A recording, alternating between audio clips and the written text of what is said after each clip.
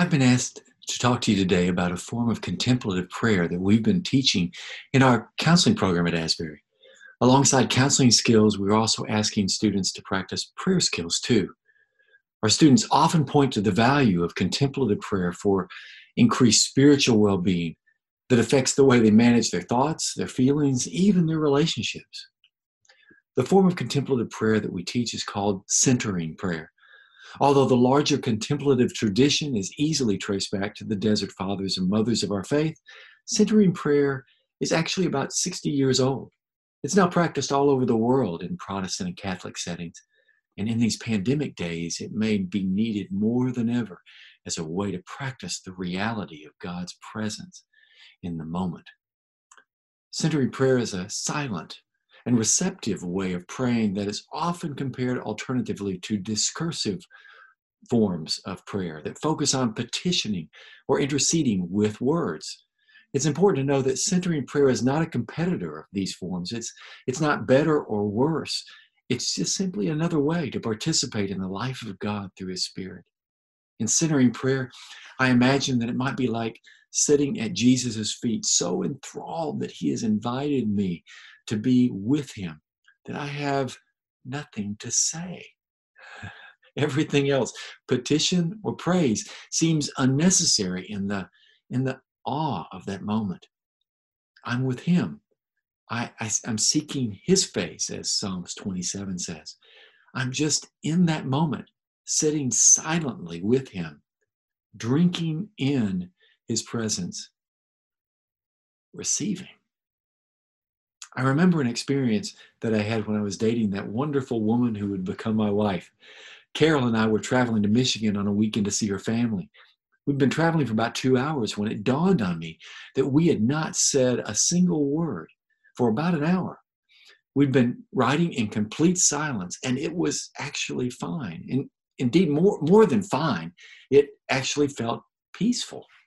I realized that previously silence would have unnerved me. I'd have wanted to fill the space with words. I wanted to know what she was thinking. I wanted her to know what I was thinking. I was just really too insecure to go too long without checking in. But not this time. And it felt right. It felt like we'd taken a step into a deeper part of relating. It reminds me of centering prayer, actually. Sitting in silence with the one who loves me, not needing to say a word. I am secure in His presence. I can even rest in His presence. Centering prayer is based theologically on the truth that God is always present and active in each moment of our lives. We can never escape Him. Even more wonderfully, He is reaching out, inviting us to know Him in each moment. You and I have probably heard Revelation 3:20 for a lot of our adult lives, at least as a reference to salvation. And it's true. But contemplative forms of praying emphasize that God is always knocking. Each moment of life, He is asking, will you hear my voice in this moment? And will you open the door?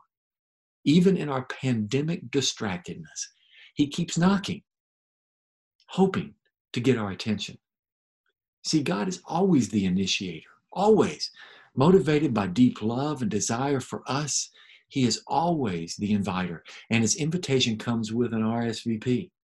Your decision to pray, our decision to pray, is our yes to His invitation.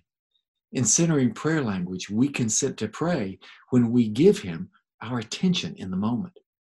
Let's push this a little bit further. The truth is that we aren't really seeing reality until we acknowledge that God is present in the moment. We aren't living in reality, not completely, if we run off oblivious to His action. And what do we call people who don't live in reality? Well, in my world, we call them delusional. Too harsh? Maybe, but maybe not. I know that in quarantine, I can get so caught up in my fears, the lack of control that I feel, that I can, as I dwell on all of these different threats, I forget that God is still the center of my reality. I can leave him out of the way I'm picturing life at the moment, but that's really just a distortion of reality. I forget to practice his presence, and it's funny how fear seems to overcome me. In our counseling program, we realize that practicing his presence is essential to our vocation. Centering prayer helps us practice. It has 4 basic steps, not unlike some discursive forms that that emphasize things like acts. You remember that acronym? Adoration, confession, thanksgiving, supplication. You've probably used something like that to enhance your intercessory prayer life.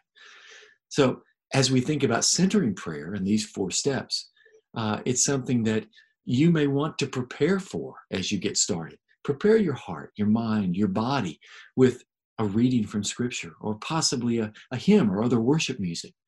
Classically, centering prayer often starts with Lectio Divina. Some practices help us turn our attention to the one who is with us in the moment and inviting us. Now we're ready to take those steps. Step 1, choose a sacred word as the symbol of your intention to consent to God's presence and action in the moment. A sacred word is just a single word, a very short phrase that represents your intent to say yes to God's presence. Even when other things are wanting to capture you, the word, or it could be an image or maybe a symbol, has special meaning to you for this season with God in your life.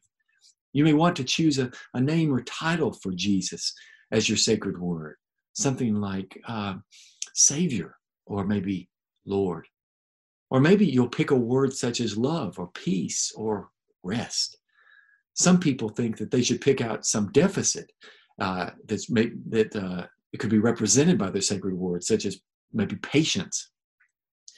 They say their sacred word as if they're asking God for patience. But saying your sacred word is not a request for something you lack. It's actually naming the one who is with you in that moment, the one who is, in this case, patience personified. One other thing, once you've chosen a sacred word, it's often helpful to keep that word through your prayer time. If you're thinking that much about your sacred word and whether it's working or not, you're probably just too caught up in it as a distraction. So just stay with that word.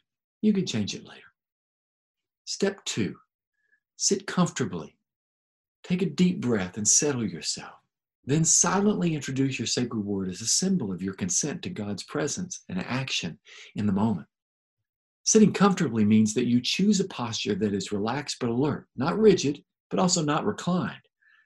You can keep a good posture while you're sitting in a chair or on the ground. You may want to practice while walking slowly, but that actually can be more distracting when you're just starting. You may close your eyes if you like. If that is uncomfortable for you, then just find a place to rest your eyes, a site that will not distract you, such as a spot on the floor or a spot on the wall. Take a deep breath. Inhale deeply, and then exhale through your mouth. Take note of your body settling as you breathe, and then introduce your sacred word inwardly. Remember, it's not a mantra. There's no power in this word or image or symbol. It's just a placeholder. It gives your mind an initial place to focus as you begin to turn your attention to God's presence in the moment with you. And when you feel centered in God's presence, resting in Him, figuratively sitting at His feet, you can stop with the sacred word. It could actually be a distraction to sitting in the presence of the one who's invited you in the moment. When you're with Him, there's no word needed. Step 3, when engaged with anything that might distract you from sitting silently in that intimate moment, return ever so gently to your sacred word. Centering prayer reminds us that distractions are inevitable. They're very human. So we don't have to be bothered by them so much when they arise, no matter how often they arise. When we catch ourselves thinking about our bodies, our feelings, our memories, our plans, our commentaries, maybe even just how well it's going in our prayer time in the moment. And These kind of things will come up a lot, even for those of us who are experienced with centering prayer. We simply return our attention to God's presence. Or if we're really caught up in that distraction, we return gently, ever so gently, to the sacred word. And it's a placeholder that charts our way back to his presence. This returning is really our only activity in centering prayer. We return from distractions without chastening ourselves or promising to do better. We simply return like the prodigal son coming back to the Father after he's turned his eyes toward home. Please remember that the quality of your praying is not connected with how long you stay centered. The quality of your prayer is based in how quickly you recognize when you are no longer centered and you come back to him. Even good things can be distractions that we need to return from. During our prayer time, everything takes second place to sitting silently with him in the moment, paying attention to him, practicing his presence. There's a story of a nun who came to Thomas Keating after training in centering prayer for the first time. She said, "Father Thomas, I am a failure. I'm a failure at this prayer. In 20 minutes, I have been away 10,000 times." To which he replied, "How lovely that we serve a God to whom you can return 10,000 times. And he's inviting you in each of those moments to be with him." We return to God because he is still there inviting us. With every return, we are saying, "I trust you, Lord, with whatever it is that distracts me. You've got that, and you have me too." Step 4, at the end of the prayer period, we remain in silence, preferably with eyes closed, for a couple of minutes. This step just allows us to bring that centeredness in God into the rest of our lives. You may want to end with the Lord's Prayer, or maybe there are some petitions or some other things that you'd like to bring up at that time. Great, that's the time now. Let me end by telling you a Bible story. You've heard it before, but I find it applicable to what we're talking about here. It's just a few verses in Matthew 14, but it's a great story. It starts with Jesus walking on the water during a buffeting storm, inviting the disciples to put aside their fears and act with courage. Seemingly in response, Peter asks if he can get out of the boat and come to Jesus. Be with him where he is. Jesus says, "Come." Peter responds to his invitation, plants his feet on the water while looking at Jesus. But the conditions of his life, the conditions of his situation begin to intrude. The winds and the waves swirl around him, demanding that he pay attention to the path that he's on. Almost inevitably, his eyes drift away from Jesus to the mess all around him. He gets caught up in the potential threats in his precarious position. His eyes leave the one who is walking on the water with him. He's just trying to survive what he sees all around him. And he begins to sink. And he cries out, returning his attention finally to Jesus. And then he realizes that he is held, sinking until he returns his attention to the one who invited him to take this walk with him. Peter lost touch with reality, in the one in which Jesus is the center, when he was captivated by his fears. May I suggest to you that centering prayer is an opportunity to practice that reality of being held in each moment. It's not about willpower. It's not about holding on to God with all your might. It's really about how God is inviting us to realize that we are held by him. Instead of letting all the threats in our life occupy our attention, for 20 minutes a day, or maybe 40 minutes twice a day, we practice attending to him. He's invited us to be there. And if you experience this like many of our counseling students, you may be surprised at how this time and the experience of centering on him spreads into the rest of your days. This is one of those moments where we recognize even now, Lord Jesus, you are here. You are present with us, and you are inviting us in this time to be with you. What an invitation. We want to say yes. We want to practice over and over saying yes. Thank you. Thank you. Thank you. Let me say a couple of things very quickly before I end.